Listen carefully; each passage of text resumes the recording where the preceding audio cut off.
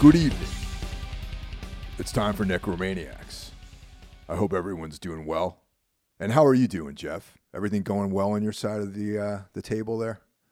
It's going all right. I'm kind of exhausted today, but other than that, things are going pretty good. I've been making furniture all day. That and sounds which fucking horrible, man. Yeah, I'm sure this is something everyone can relate to. You go to IKEA, you buy a bunch of stuff, and the instructions are all pictures, which seems simple enough, but I'm a fucking moron. So at first it was kind of like seemed overwhelming, but like after like my fourth thing or whatever, I kind of got the hang of it, and it's more time consuming and tiring than I really expected. And I'm kind of sleepwalking right now, but I'm gonna fucking rally and do this. Well, I appreciate that, man. And Of course.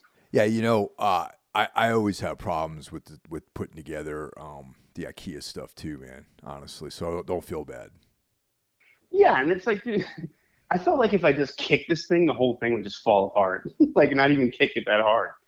Like, it's pretty cheap stuff, even though, I mean, it's inexpensive compared to, actual real furniture. But, you drop some money on it. But I feel like the stuff it's constructed out of is just kind of cheap. It's definitely cheap. I gotta say, I'm gonna go on record saying that the only worthwhile stuff at IKEA is their like towels and like some of their kitchenware. Like if you want to buy like knives and forks and glasses and bowls and stuff like that. Yeah, or like a lamp or something like that. Yeah. But this is something I need. Like we've been basically looking like we're squatting in this house. Our stuff is still not here. Hopefully, by the time this episode airs, it will be here. But I'm sleeping on an air mattress and just surrounded by shit everywhere. And I was like, maybe if I just have some furniture in here, like someplace to put my clothes instead of like still in the suitcase, I'll feel, make it feel a little bit better. So that was my thought process there. So I was like, I just need something.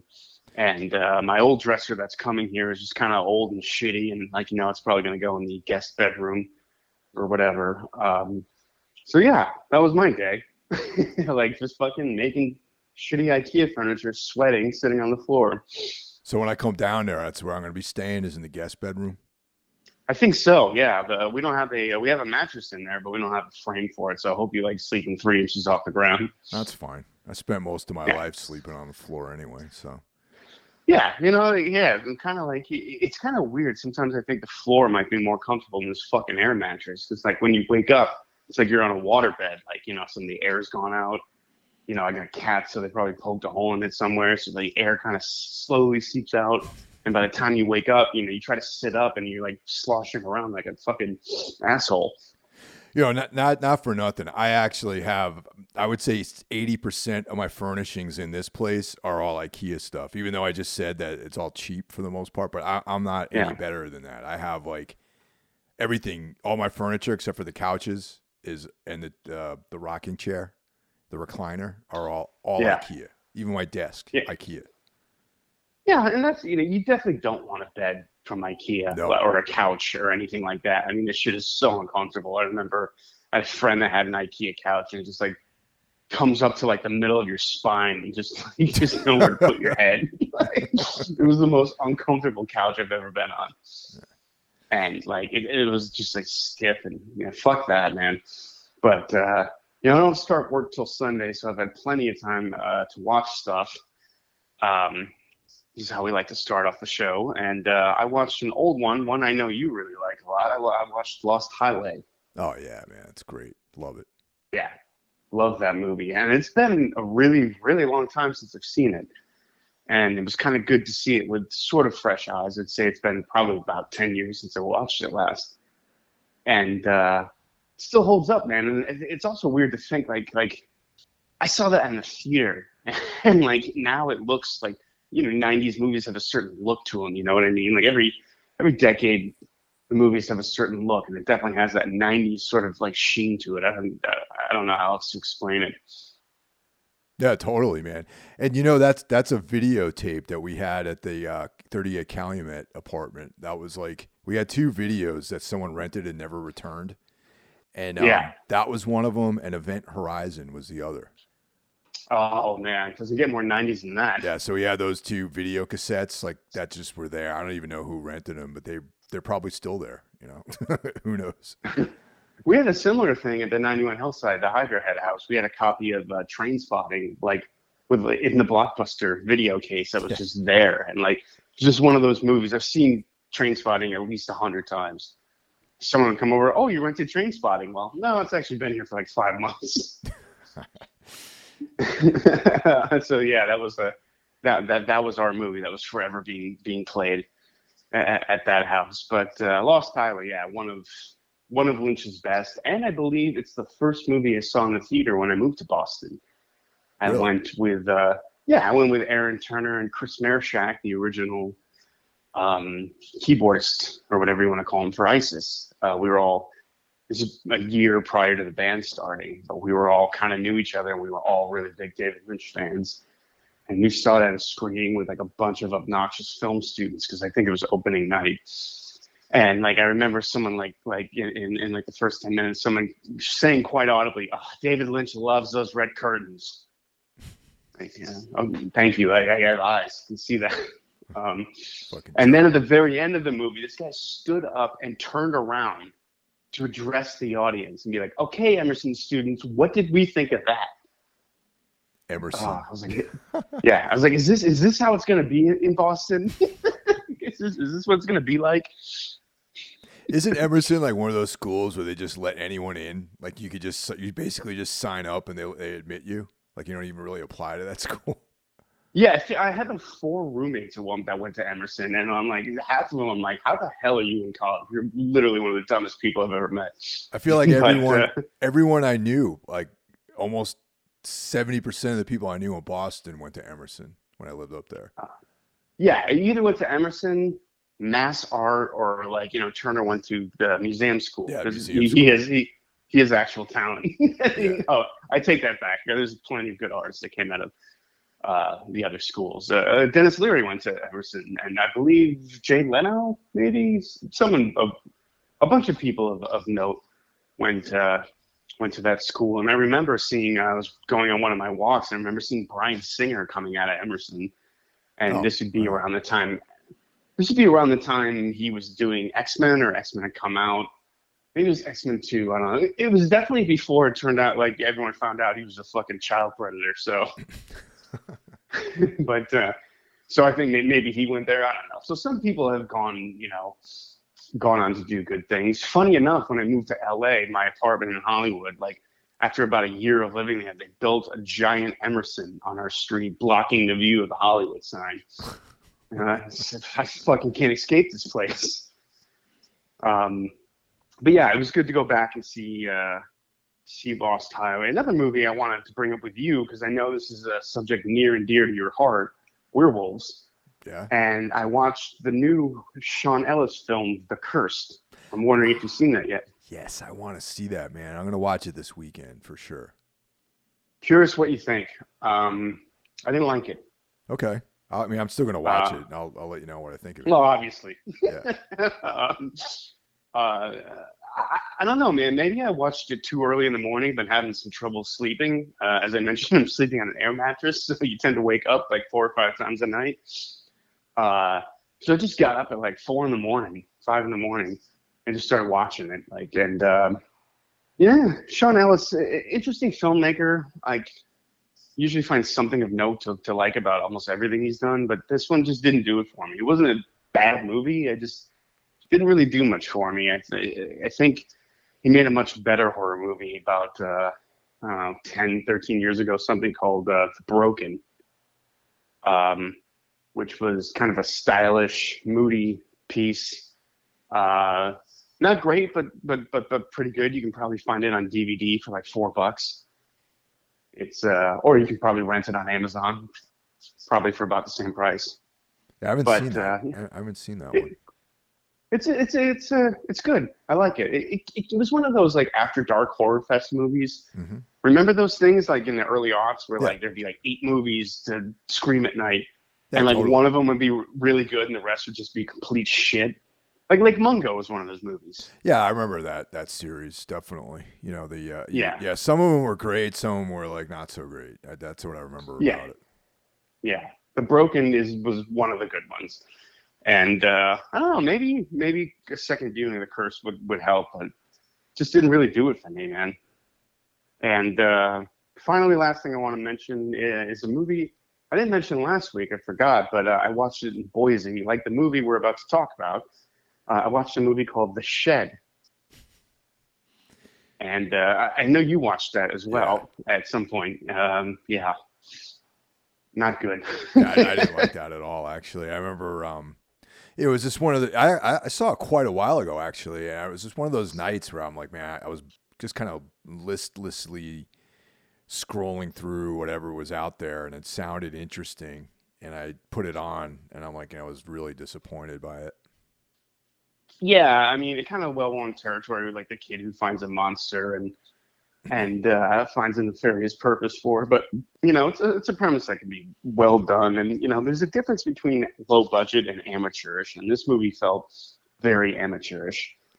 And I was just kind of confused as I remember. I was like, oh, I remember this movie. It had a cool one sheet, and like I remember the reviews were pretty good.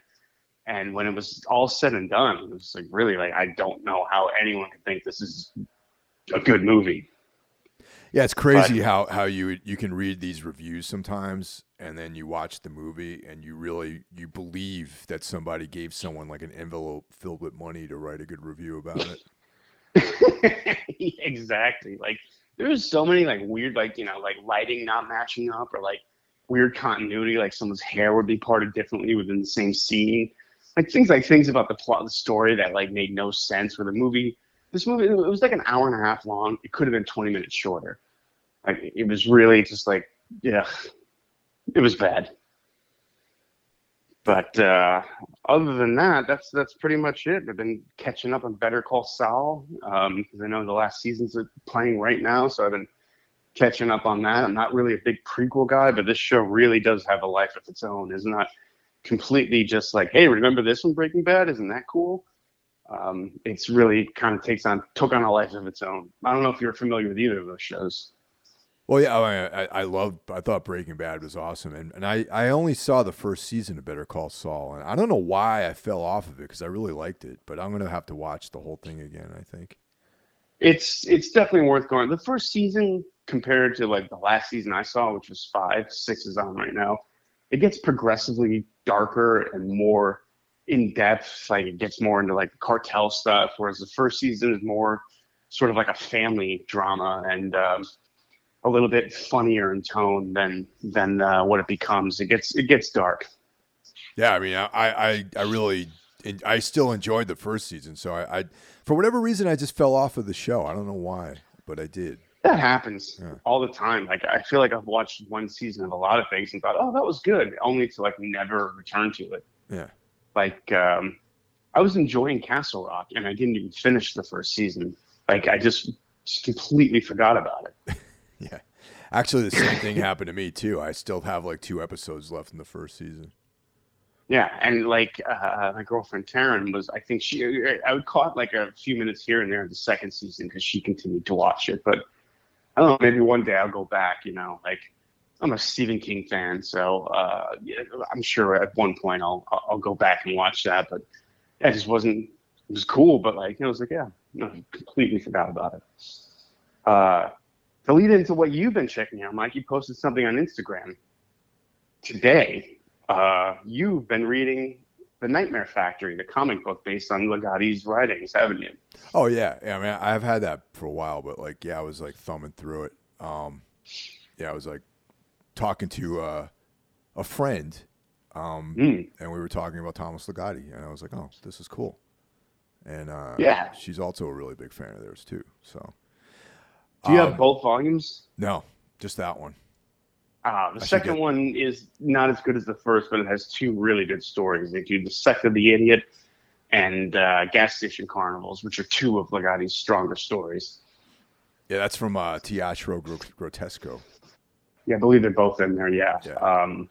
Good stuff, man. Like, and I don't think it butchers Ligatti's style. I mean, it definitely condenses. You know, it's like comic book. It's got to be like 20 pages, a story or so, and you condensing like a 50-page story into 20. You're gonna lose some things, but you still get that Ligotti feel, like the flow of his writing, I don't think you lose too much in the transition from story to comic. Yeah, I mean, I was on a big tear with Thomas Ligotti up until maybe a couple of weeks ago, and I started rereading Dracula. I have That's this yeah, really cool like Penguin Classics hardcover with like a very bright cover. Like a lot of colors, like red and yellow, particularly, which I don't normally go for a lot of color, but this was very striking, so I had to buy it, and it prompted me to start rereading it again. And it's just such a great novel, by the way, just awesome. Yeah, I remember you showing me a photo of the cover, and it looked like a Sex Pistols album cover. Yeah, it's really very striking artwork, and it's just a classic piece of literature, man. Honestly, aside from being a great horror story, Yeah, I've never read Dracula. Oh man, I think we mentioned that last highly podcast. recommend it, man. Highly recommend it. I actually highly recommend reading Frankenstein too. They made a book out of that one too, huh? Yeah, they're both great, man. I mean, they're just pieces of like their actual literature in my mind. I recommend both of them. Yeah, they're classics. Yeah. Penguin also is like the Criterion Collection of the publishing world. It seems like I have a really nice edition they did of the Tenant, the novel or the story that Roman Polanski based his film on, and there is an introduction to that story by Thomas Ligotti. Oh wow, I didn't know that existed. Yeah, it's really slick. It looks good. Like I said, they're like the Criterion or like the Hydra head of like publishing. Everything looks nice. There's a lot of attention to detail, putting out something that is aesthetically pleasing. Cool company. Yeah, I backed them 100%, man. I have like tons of their stuff. Like I have like one of the several like volumes of Lovecraftian stuff I have. Lovecraft's work is a Penguin edition of the Cthulhu mythos. And, nice. Yeah. Let's see. Oh, well, last night, actually, I saw The Northman by Robert Eggers. Oh, cool. All right. So what did you think? I said, yeah, been a little busy. I haven't been able to get out to see it. It was fucking epic, man. It was great. I bought tickets, online because I have like the AMC movie app, where you can buy tickets online. And okay. Yeah, so you buy it through the app, and that's how I do it now all the time. I pick my seat. First, I check to see how many people are going that night, and if there's too many people, then I'll go another time. So totally. So like I scoped it, and I was like, all right, the 8:45 session was the last showing of the film.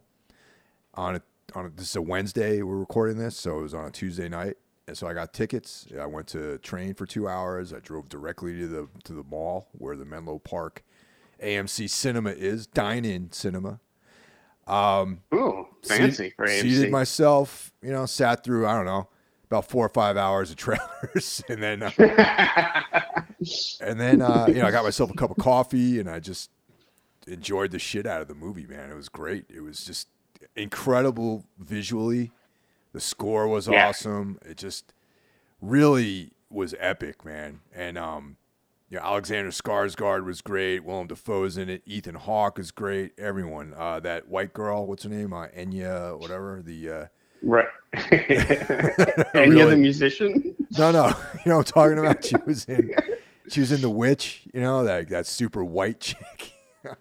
Wait, are you talking about the star of The Witch, the one who's in Last Night in Soho and all her? that? Yeah, her. I think her name is like Taylor Joy or something like that. I think it's Anya Taylor-Joy. Isn't that her name?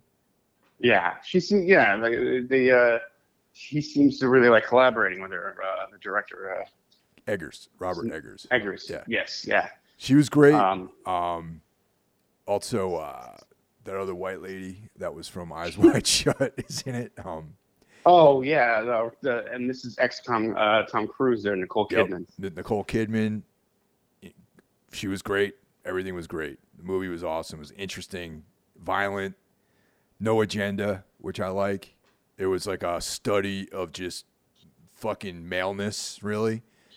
It's just like violence, revenge, like all the things that make life great, was in this movie. Violence and revenge. I mean, that's really all you need in life. Yeah. I was reading that this is like, I try not to read too many reviews or things like that, but I've been kind of just seeing headlines like that it's his most mainstream movie to date. Like, The Witch and The Lighthouse are sort of these arty, heady, thoughtful kind of like horror flicks, and then like this is just a little bit more like a kind of for everybody, like something that anyone can watch. I don't agree with that. I mean, maybe that's good to hear. It's actually good to hear. Maybe if you went to Emerson, and you have your head up your ass, and you're a fucking art student, and you think that like David Lynch is a mainstream filmmaker, then yeah, sure, that's accurate. But it's not like he made like the Hulk or something like that. You know what I mean? It's not like he made like the Robert Eggers, Fast and Furious. It was not. So that's what I consider for everybody. Like this movie was like deep Norse mythology, like well researched. It was based on an Icelandic legend. I mean, I don't really consider that to be that mainstream, really. I feel like that like it sounds like the same concept as like a Neurosis album. Yeah, exactly. I was getting like these feelings of that same level of just intensity and grandeur, man. And also, I'm going to say this too. I want Robert Eggers to make a Conan movie. Oh, that would be interesting. After seeing this, I was like, this is like, perfect. He would be the perfect filmmaker to realize Robert E. Howard's vision with Conan. Interesting. I know he's been trying to get a Nosferatu remake off the ground. But I back that as well, man. I think that I really, really. I mean, I like his other films too. I like The Witch. I like The Lighthouse. I thought they were brilliant. Love them both. And that's the thing, man. Like I appreciate like both aspects, both spectrums, where it's like very heady and artsy, but I also appreciate a movie that's just got cool sword fights and awesome visuals and stuff in it. Absolutely, yeah. And this the big question I have. What was that? Sorry, go ahead. No.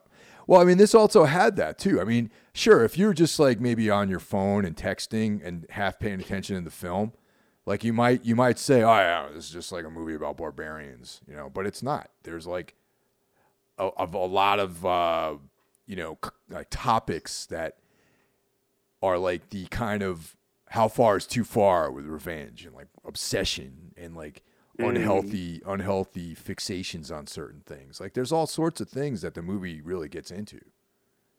Yeah, like I can't see Robert Eggers making like a straightforward film, just like a popcorn flick. It just doesn't seem like his style. And I'm going to make one more statement about it too, is like how men and women really need to coexist in the world.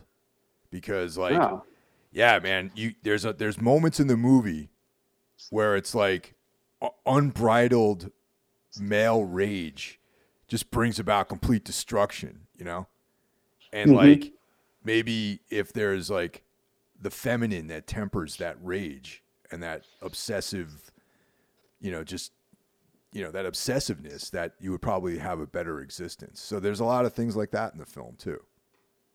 Very interesting. Yeah. The question I had for you, does it dethrone Valhalla Rising as the best Viking movie ever made? Yeah, definitely, man. Yeah. Really? Yeah, okay, dude. wow. It's one of my this is going to be one of my favorite, maybe my favorite movie of the year actually so far.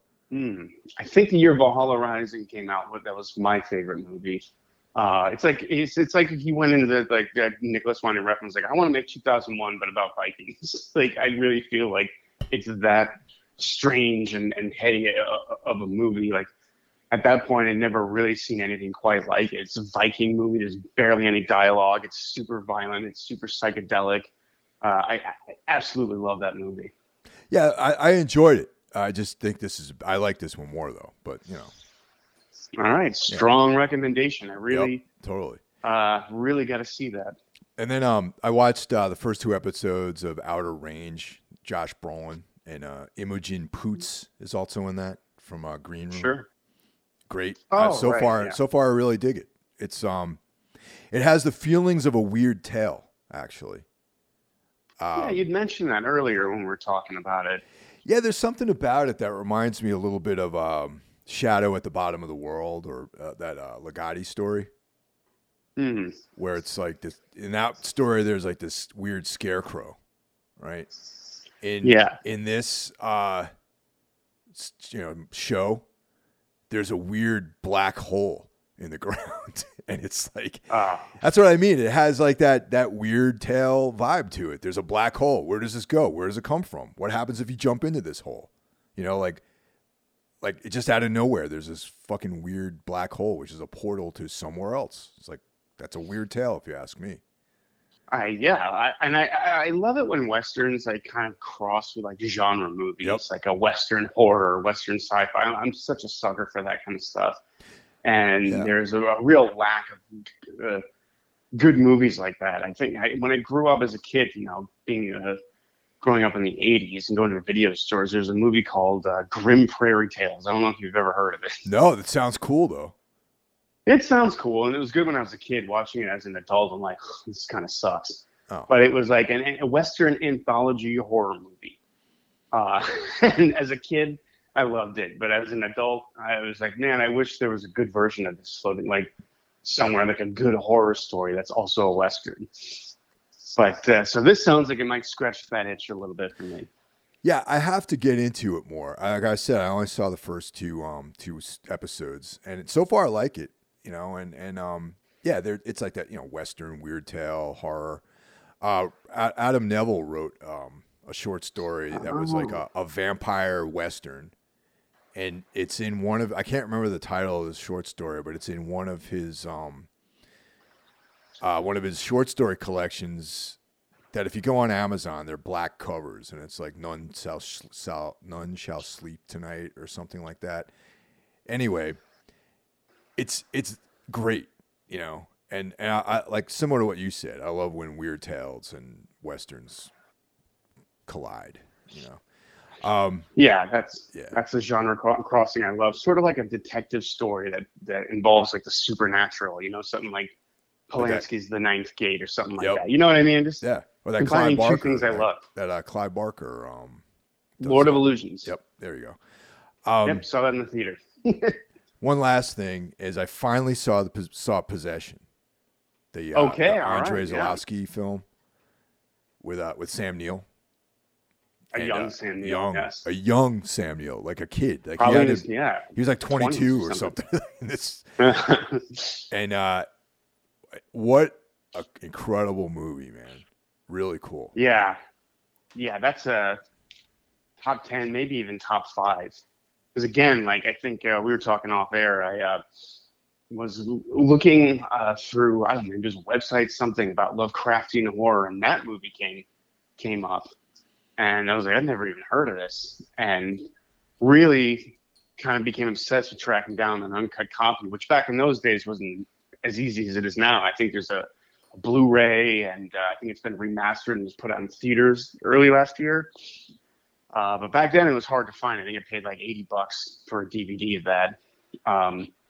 And what I saw was not Lovecraftian horror. It was something completely different and just really, very unique. But I don't think we should say too much about it because I think you and I are going to talk about that one. Yeah, definitely, for sure. I agree with you. Not Lovecraftian, but more like surrealist, like Lynchian kind of film.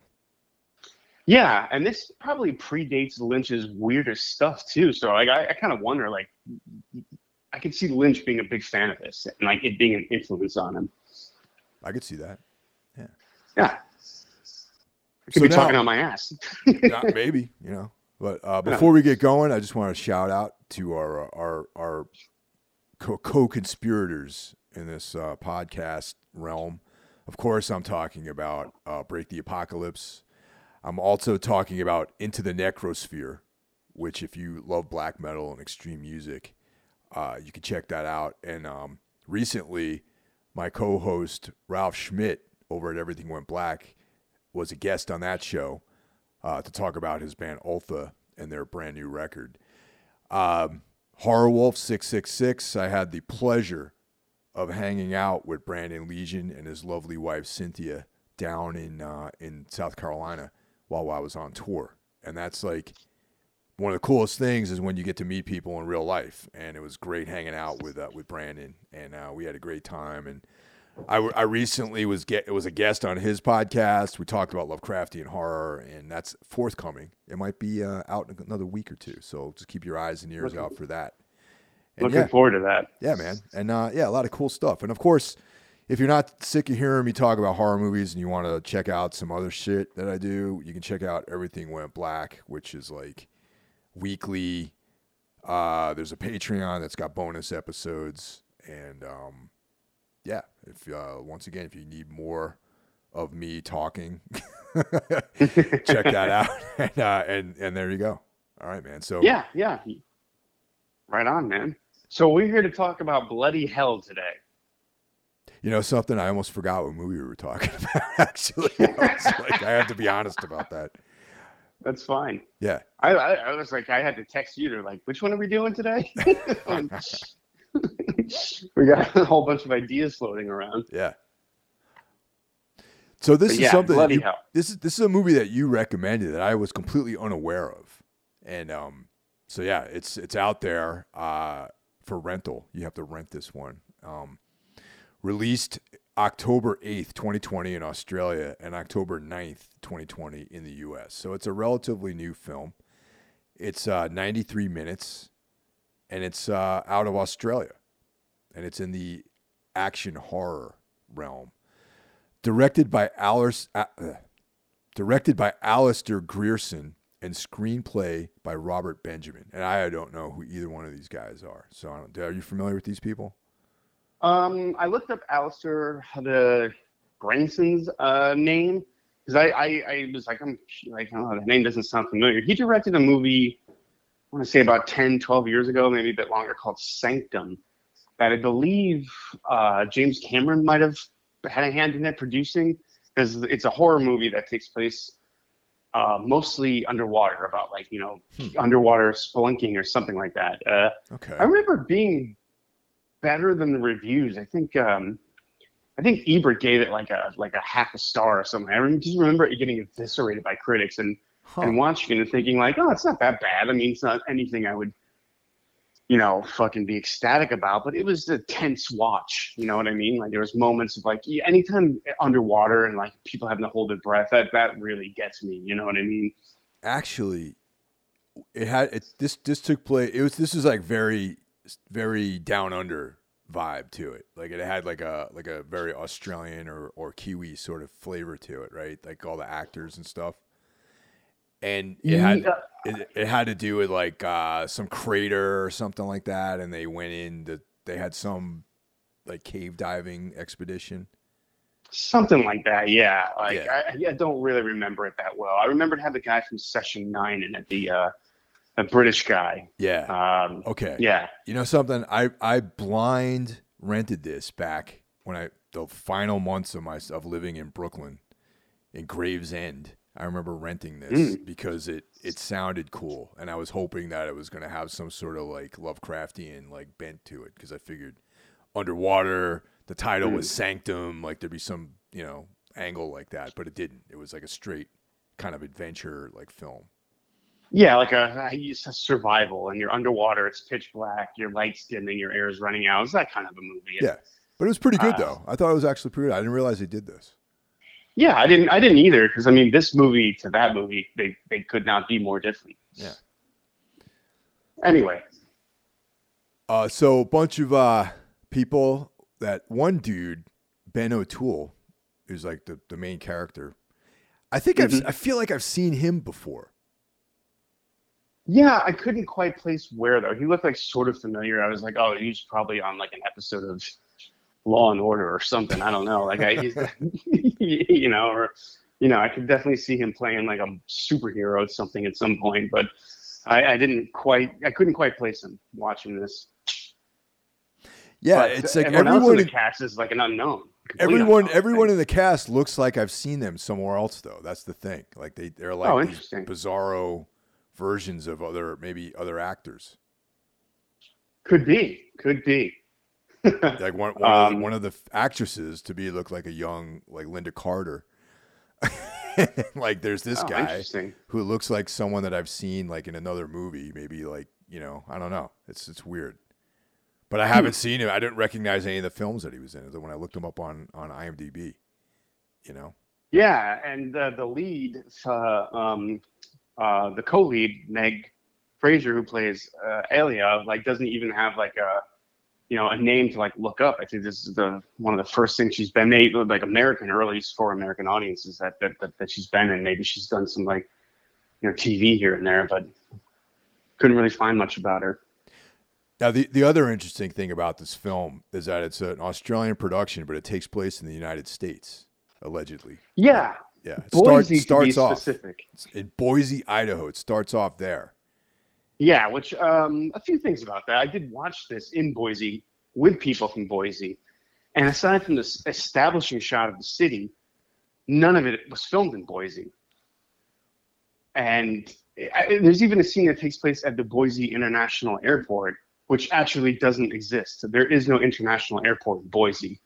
And even if there was, there would be no direct flight to Helsinki, for sure. Yeah, right. So right away, I was like, that's an odd choice. Why Boise? It's like it doesn't play any part in the film at all. It could be anywhere, but they make it a point to say Boise. And I know we just started talking about it and jumping off to nitpicking, but that couldn't let it go. I was like, why? Why Boise? Now, can I ask you a question? Is how you do this thing where you like to watch a film that is like from that part of the world? Is that why you watch this movie in Boise? No, actually, I had never heard of it. Like, I was staying with my friend TJ. Shout out to TJ, Nobody's Hero Tattoo in Boise. And him and his roommate just like have stacks of Blu-rays, DVDs of like they're huge horror fans, and they had said like this is something that they just got and they'd seen it a few weeks prior, and I was like, oh, this sounds kind of cool. Never even heard of it. Like, let's check it out. And they were like, yeah, it takes place in Boise. I was like, perfect. Then they're like, it wasn't filmed here, but yeah, that's how I ended up watching it. This movie was never on my radar. I never heard of it. I was like, bloody hell. And I was like, oh, it probably takes place in England or something. But it doesn't. And I really think, and this might be a stretch, a little conspiracy, I figured out second viewing why it might take place in Boise and Helsinki. Because at one point, he looks down in his ticket, his flight ticket, and the abbreviations are boy to hell. Oh, wow. Like, okay. Boise to Helsinki. The abbreviations on the ticket are boy to hell. And I was like, if they set this movie in Boise just for that one split second shot of the ticket, awesome. Yeah, that is kind of brilliant. I actually didn't really pick up on that. But yeah, so it's basically it's about this guy Rex, who's played by Ben O'Toole, who I swear I've seen somewhere. Before. Maybe he was just on the street in like Union Square or something like that, but I know I've seen He this guy does. He somewhere. looks like a New York guy. He looks like someone you'd see walking around New York, in like nice leather shoes and Yeah. probably listening to the Bad Seeds on his headphones or something. Oh, you mean New York from like the late 90s, not New York now. Yeah. Yeah, exactly. Yeah. Yeah. New York now, it's like the most generic motherfuckers you can imagine walking around. But yeah, so that's so Rex, we learn is a veteran with some really specialized fighting abilities, and also we infer from the way he interacts is that he might be suffering from post-traumatic stress disorder, because it seems like he has like an alter ego, like a good and a bad version of himself, one that pushes him to extremes. Okay. Right. Yeah. Yeah. And I have to say that the beginning of this movie also reminded me a little bit of a Quentin Tarantino film, Glad you mentioned that. Yeah. So he's online at the bank. He's like this kind of slick guy, he's got a cool haircut, leather jacket, that kind of thing. And this very cute, very, very pretty young lady is the bank teller. And he's positioning himself, and there seems to be some kind of chemistry between the two. And then, bang, these masked bank robbers bust in, brandishing weapons.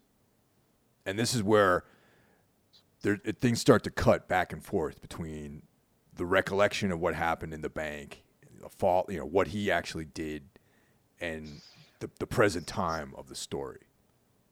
Yeah, I'm glad you mentioned the Tarantino thing because I have it written down as like 90s influenced, and this movie is very non-linear. Yeah. Like it sort of like plays it. This is not like a slow burn sort of dreadful horror movie. This is a lot more fun and playful. It opens with a scene in Helsinki with like someone being chased down, and like it kind of plays its hand right away. And then you get to the bank scene, which I want to mention quickly. Him waiting in line, hoping he gets the teller that he likes. I feel like everyone in the world has done something like that. Where Sure. they're like, I want teller number 3, or I want to be in the teller that's around the corner and away from everyone else. I thought that was a nice, relatable moment. Yeah. But yeah, the movie, like, you get a bank robbery and then boom, like you think that's that, but the movie keeps kind of cutting back and forth to like what's happening now, what's happening in the past, and while it shows its hand, it's going to, he's eventually going to run into this family. Like you're never really quite sure where this movie is going to go or how things are going to play out. Like even a little scene like how he's going to go to Helsinki when he gets out of prison. Like he shoots a spitball at a map, and wherever the spitball lands, he's gonna move to. That comes back later, and it's not even a moment you would really think that you'd go back to, but like they do go back to it. Like it has significance. Yeah, and like we both agree that this is very Tarantino-esque, and I think it follows like a pretty, like even the way the story is revealed, like when you watch Pulp Fiction. There's like 3 different timelines going on in that movie, and there's no exposition dump at any point. It's given to you over the course of the film, and that's pretty much how this thing proceeds too. Yeah, exactly. There's no big extra. I thought maybe like when you're watching the opening credits and there's sort of like you see the bank robbery, and during the opening credits you find that he ended up going to jail because he kind of saves the day. And is seen as a hero to some, but he still ends up getting arrested and put in jail for 8 years for killing a bunch of bank robbers because they deemed it murder. And he does 8 years, and oddly enough, comes out looking the exact same as he did as when he went in. I don't know if they were just like, yeah, fuck it, let's not age him up or anything like that. He just did eight years, and he just looks the exact same.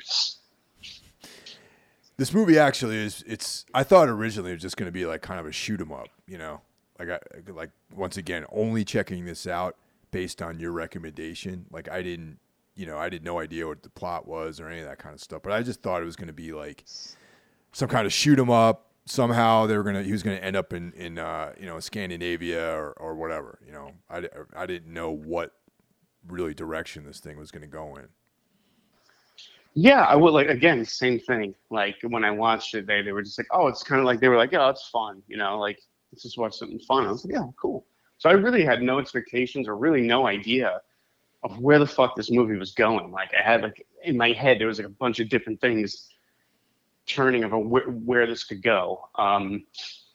But it takes some unexpected turns. There's some, this movie does not take itself super seriously. I think it is more wants you to have fun with it than it is really trying to say anything, like we mentioned, this is a very 90s influence. There's also like this like kind of commentary on like celebrity and like when he gets out of jail, like paparazzi's following him around. I really feel like that is like something like today, like, people don't have the attention span for like months, let alone 8 years. Like this guy gets out of jail and like 8 years later, people are still, following him around and anything. They felt like a sort of just like a 90s idea. I agree with that. Actually, that guy would be all but forgotten. You know what I mean? If he'd gone away for 8 years, nobody would he would be not even a footnote. Like he wouldn't be news at all. Yeah, exactly. He'd be news for like 10 days maybe. And then like people would go on to talk about who slapped who at the Oscars or, you know what I mean? Like people just move on to the next thing. And 8 years later, someone would be like, oh yeah, I kind of remember that. A thing that happened in Boise. So yeah, that struck me as odd. There's a lot of things like things early on watching this the first time around, like he at one point he's shown he's got money, like he's got like a check for $31,000. That's how he funds his trip to Helsinki. That is never mentioned again, like where that money came from or anything. I don't know if maybe you caught something I didn't. No, but I was like, where the fuck did that come from? That's gotta have like it's gotta come back later. That's one of the things it didn't, and I was like, it irked me. yeah, that was a loose end that never got tied up. Actually, you know that the money, like where it came from. And the thing is, this film is a pretty well scripted film. Really, I think that the script for this movie is really cool, and something like, unless of course there's some another edit of this film where they compensate for that somehow. I don't know. Yeah, maybe it was getting a little long in the tooth or something like that. I actually feel this movie could have been a couple minutes shorter. I'm not going to spoil anything, but we'll get to the sort of end later. Like I really feel like there's like the last 2 minutes of this movie could have been cut out completely. But yeah, maybe there is a version of this where like they explain it, or maybe it's just one of those things that was overlooked. You know, like Boise not actually having an international airport, or like like you know what I'm trying to say. Yeah, But anyway, I like your reasoning though. Boy to hell. yeah, dude, I could be pulling that out of my ass, and I probably am. But again, if that's the reason, fucking respect. Like, yeah, I gotta talk. You mentioned that like Ben has. It's not, or not Ben, the fucking Rex. Jesus, yeah. where did they get Ben from? That's his actual name. That's the actor's name, Ben. Oh, okay. Yeah. My brain's all fried today. Sorry. What he doesn't exactly have split personality or multiple personalities. He's got this physical manifestation of like his thoughts that only he sees. I wouldn't really call that a split personality, but it's a key plot device.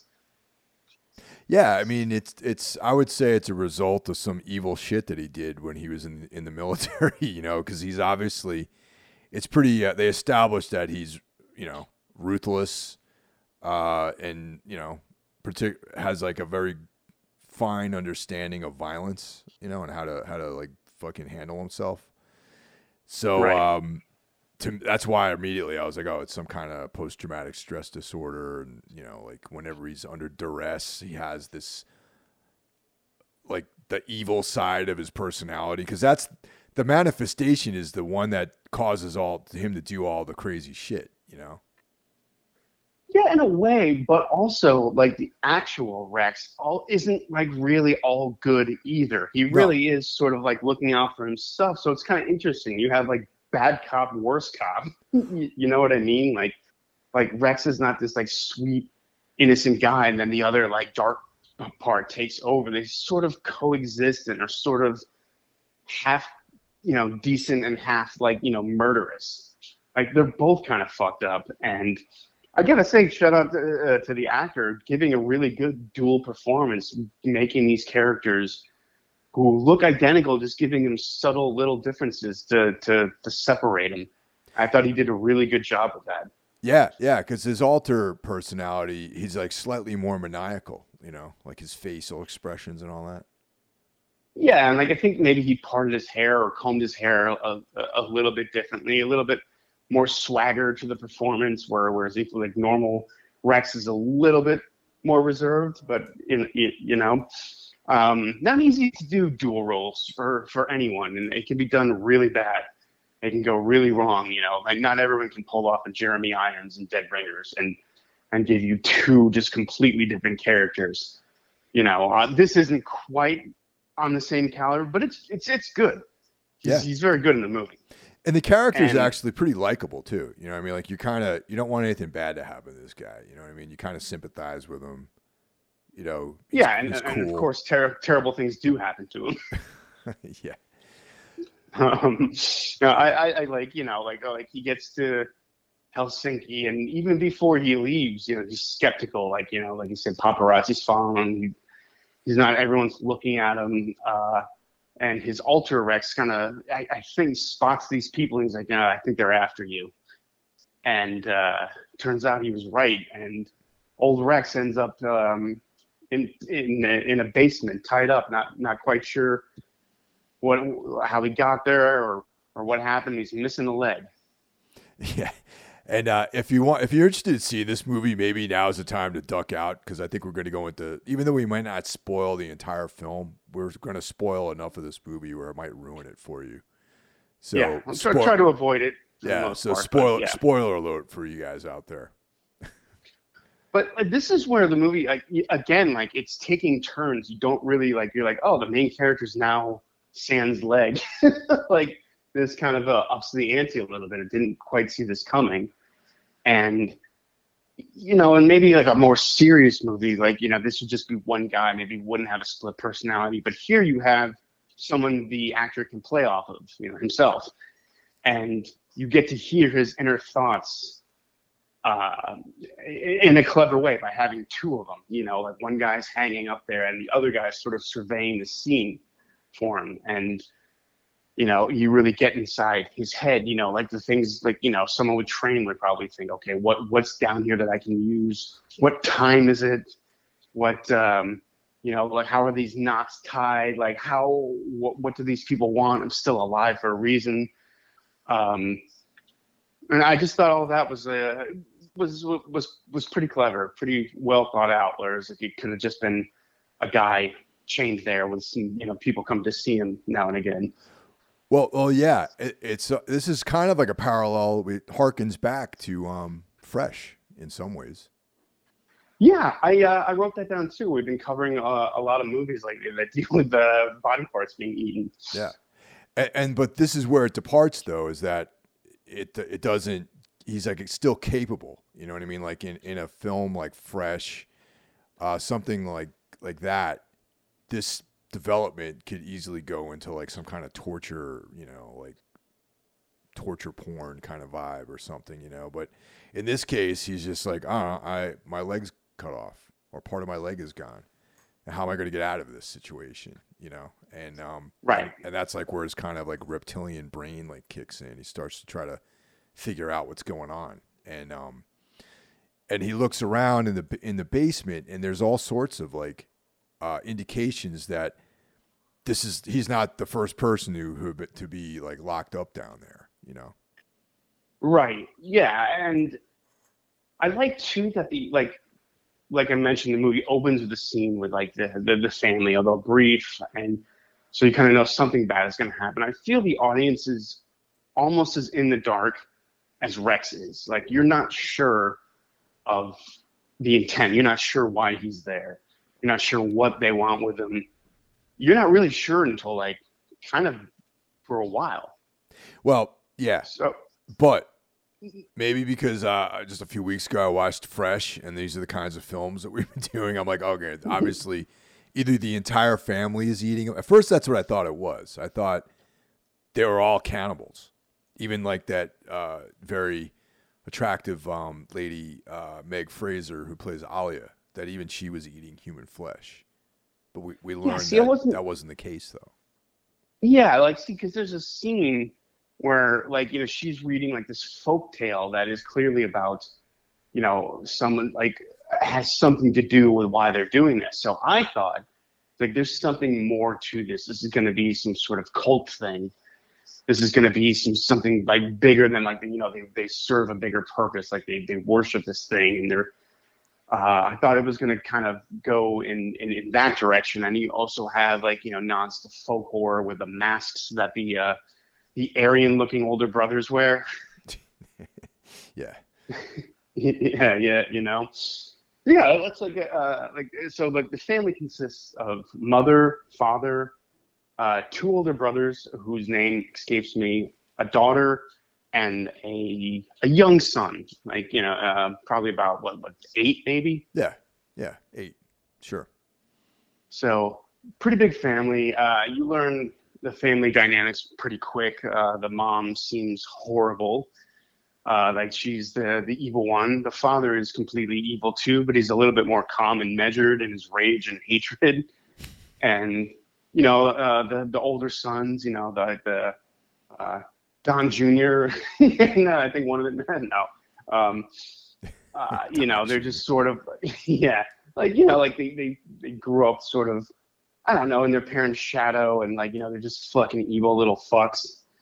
And the daughter's different though, and she's has the most character out of anyone in the family, the biggest arc, the most more to play off of than just one emotion. Like mom is evil, and you know the dad is common measure, but he's evil. She has bigger, you know, she has problems with what they're doing. Yeah, she has compassion too, because she actually tries to help out Rex down there in the basement by caring for his, you know, amputated leg there. Yeah, and like you see early on her trying to escape, and you know, and you see her kind of fantasizing about getting away, and you know, someone coming to save her. I kept wondering, I was like, why don't they just kill her? They don't really seem to like her very much. They could put her in a cage. She grew, like was locked in a cage for parts of her life. Like it was really cruel shit. Like actually kind of dark for a movie that's so light and funny. Like there's a lot of heavy shit going on in this movie. Yeah, totally. You know, and it has a little bit of a fairy tale vibe to it. You know what I mean? That's the other thing I kept thinking about too, is how it's like almost like this kind of big bad wolf like vibe, like some sort of grim fairy tale where there's exactly. Yeah. Exactly. Yeah, I picked up on that too. That's why I thought like it would be. Again, I was like, oh, this is going to go somewhere like really like big, but it's really a contained story. It really is kind of like the evil is contained to like the family and like their big family secret, and then that's it. They don't serve like a greater purpose or anything like that, which was a little disappointing to me. I always kind of like, you know, they end up like being like worshipers of the ancient ones, or like, you know, like they worship this thing in a pit or something like that. But you know, this movie goes in a different direction. Yeah, it's definitely more like there's no supernatural element. It's just, you know, I actually, you know what? Come to think of it, I like your option better. Like my idea was like they were all cannibals, but I like the idea that, you know, maybe there was like some kind of like shapeshifter who was like changed out with like one of the kids or something. You know what I mean? You know how like in fairy tales, there's all these like folk, like sort of ideas that are out there about like, you know, something that like the big bad wolf is like masquerading. You know, it's like a monster that infiltrates the family somehow. You know, right? And like yeah, and that just it doesn't go that way. At one point, there is you know, like she's our heroine is talking to the star of the movie while he's chained up, and she says something that made me think like, oh, this is gonna go a different way. When she's like, you're not getting out of here, and even if you do, you can't stop them. yeah. Like, oh, so like okay, there's something bigger than that like going on. Like there's something supernatural. Like they have powers, and that didn't pan out. But Yeah. you know, I don't want to criticize it for what it's not. I'd rather just, you know, appreciate it for what it is. Like you said, like like that's a great way to put it. It's like a fairy tale. Like, you know, she like Little Red Riding Hood. You know, or like she wants to escape and all that. Yeah, there's also a few. I'm sorry. Go ahead. I was gonna say, yeah, it's definitely a fun movie though. You know what I mean? Like all the things that we're talking about are like these extrapolations that we're making on what we would like the plot to have been, you know. Exactly. Yeah. And like, you know, one of the things that made me think that like hell or boy to hell thing was intentional is like there's like a little nod to the movie Misery that you know, that it again, there's a callback to it towards the end. Where he's like, you know, like how did he escape in Misery? Like, well, he had leverage. It's like, you need leverage. I mean, this has one of my favorite scenes. Anytime I see a little kid getting hurt in a movie, like it just makes me fucking laugh hysterically. I same thing with like I love animals, but anytime like a dog jumps off a cliff in a movie, like I just, you know, start laughing. See, I like when kids get hurt, but I can't take the animal stuff. Like that's why I never read Cujo nor watched the movie. Oh, interesting. Yeah. Well, when it's taken seriously, I don't think it's funny. But like, I remember watching like something like A Fish Called Wanda, where a guy's trying to kill this girl and ends up killing her dogs. Like, that's a brilliant movie, by the way. It's so brilliant, man. So good. One of the best things to have, like, a Monty Python member in. Anyway, where was I? Yeah, like I said, like that little like throwaway line about misery, it comes back, like this movie is definitely like self-aware and just more about like, having fun with it. Like, even though Rex is in this terrible predicament and he's scared, he's still sort of cracking jokes and like, you're still sort of like laughing at what he's saying, or like, they'll show him trying to escape and they'll show like a funny angle. Like at one point, like his hands are tied up and you just see his hands and then you see his foot come into the frame. Like he's doing some crazy, like insane stretching. Yeah, there was the one scene where he was like basically just doing pull-ups and Yeah. and like his alter ego is like, it's no time for that. And he's like, because he's trying to like, I guess, gnaw his way through the ropes. Yeah, he's doing pull-ups, and I thought the same thing before, like his alter ego himself. Like, that fucking takes a lot of energy you're gonna need. You know what I mean? But like, I also wrote down like this, like again, like this is not like some super serious folk horror movie or anything like that. I wrote down like this is going in the like the direction of something like The Evil Dead, or what was that hide and seek movie that just came out not long ago? I don't know. God, it was about a family in a mansion and a girl, and they play games, and the girl, it was like hide and seek. It was something like that. God damn it, I wrote it down. Now I can't find what I did with it. Ready or Not, that's what it was called. Did you see that? No. Oh, not sure if you'd like it, but yeah, this is sort of. I know the movie now. That the title, I know the title. I think I read the synopsis, and I was like, pass.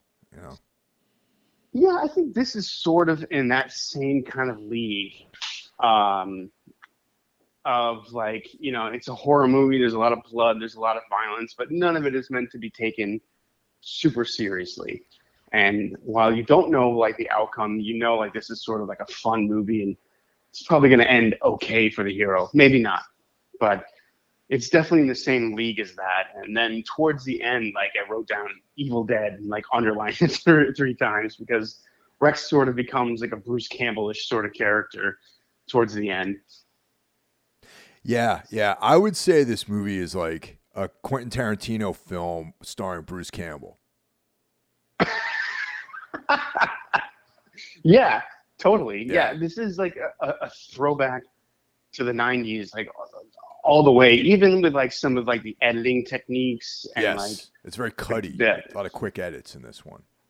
A lot of quick edits, a lot of going back to things. I like that you go back to the bank robbery and see what really happened, and that like maybe he isn't a hero, maybe he is a fucking psycho. I liked having military training, so he knows what to do. He knows what's useful to him. There's a funny fucking like joke in the movie involving a flare gun. But again, like it doesn't ever really pan out the way I think it's gonna go. Like I said earlier about Rex, kind of like there's two of them in his head, but they're both sort of. At one point Rex has the option to like do something heroic or do something selfish, and like the main Rex chooses the selfish option, which I thought was interesting. It's not like the imaginary Rex trying to talk him into like, all right, let's get like save yourself, fuck this chick, but like he that's sort of the route he goes. You know what I mean? Yeah. No, it's complicated. That's what I liked about it too. Yeah, it is, and like in a way like I didn't see the way the ending panned out coming at all. And that's one thing I really appreciated about this movie. Like a lot of times like this, you can like know beat for beat what's going to happen. This movie does not play out at all like I thought it was going to. And there's the unresolved love affair that never was between Rex and Maddie. Maddie, the bank teller, the right? lady from the bank, yeah. And that kind of made me sad, actually, a little bit. I was watching that. I was like, I'm a little sad. Yeah, it is. You get, and again, you get a better sense of like, what he really like lost in those 8 years. Like, although it's a fun movie, there are, like I said, some darker moments to it. And that is definitely one of them. Like her going to see him in jail. It's like a pretty sad moment in this movie. I agree with you. Yeah, So yeah, it's a wide array of things that you can get from watching this film. Very enjoyable. Something you could definitely rewatch too, because I think as we're talking about it, I'm like, yeah, definitely gonna watch this again. It's something. If I could find this on Blu-ray for cheap, I'll probably pick it up. Yeah, I feel like the best way to watch it, like I watched it with some guy. I don't drink anymore, but my friends were all, drinking a few beers, watching this, laughing, having a good time. That's kind of the environment to watch something like this, and like you don't take it, super seriously. It's a lot of fun to be had.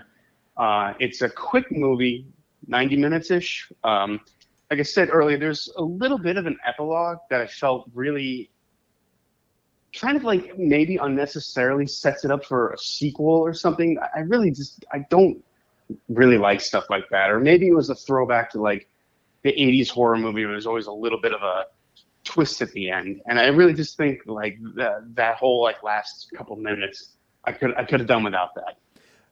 I kind of like the falling action part at the end, but I could see cutting that out, but there was some funny stuff that happened in that, which I thought was cool. So I don't know. So you guys check it out and let us know how you feel about the ending for sure. Yeah, I'd be curious to see what people think. Maybe I'm wrong, but I could have done without that. And there's also a little bit of a stinger too, where a minute into the credits, like something else comes up, like it cuts like a quick, like, I don't know, 20, 30-second scene that I was like, I really could have done without that. But, I don't, it's in there. So let us know what you think. But Mike, if you had to give this a grade, what are you thinking? 4. Yeah, I agree. Yeah. 4. Definitely rewatchable. Definitely rewatchable. Yeah. Rewatchable, fun. My girlfriend watched it with me the second time around. She was laughing. She was having fun with it. And that's exactly the kind of movie that this is. And when people say, hey, what's wrong with a fun, bloody horror movie? I say nothing if it's done well. And this is something that's done well. It has the right tone. It knows what it is. And it's well executed in that regard. Didn't go where I wanted it to go. But, I mean, that's my own expectations. Yeah. Yeah, definitely. And surprisingly, I shouldn't say surprisingly, but well acted, Yeah, no, exactly. I have that written down too. Like, there's a bunch of people we don't really know, in it, and everyone feels very good. Like, even the mother and the father, they don't have like a wide range that they need in the movie, but they're very good. Like, the father's very, stern, everyone's very believable in their roles, and no one felt like they were like amateurish with their acting, and especially to the lead actor having to pull double duty. I thought he did a great job, and this movie does maybe hint at like you could see more from this character, and I don't know, I wouldn't be opposed to that. It would be kind of cool to check in on these people in a few years and see what's going on. I agree because, like I said, he was such a likable character, and the actor was great, and I kind of wouldn't mind seeing a sequel, even though that could possibly be disastrous, really.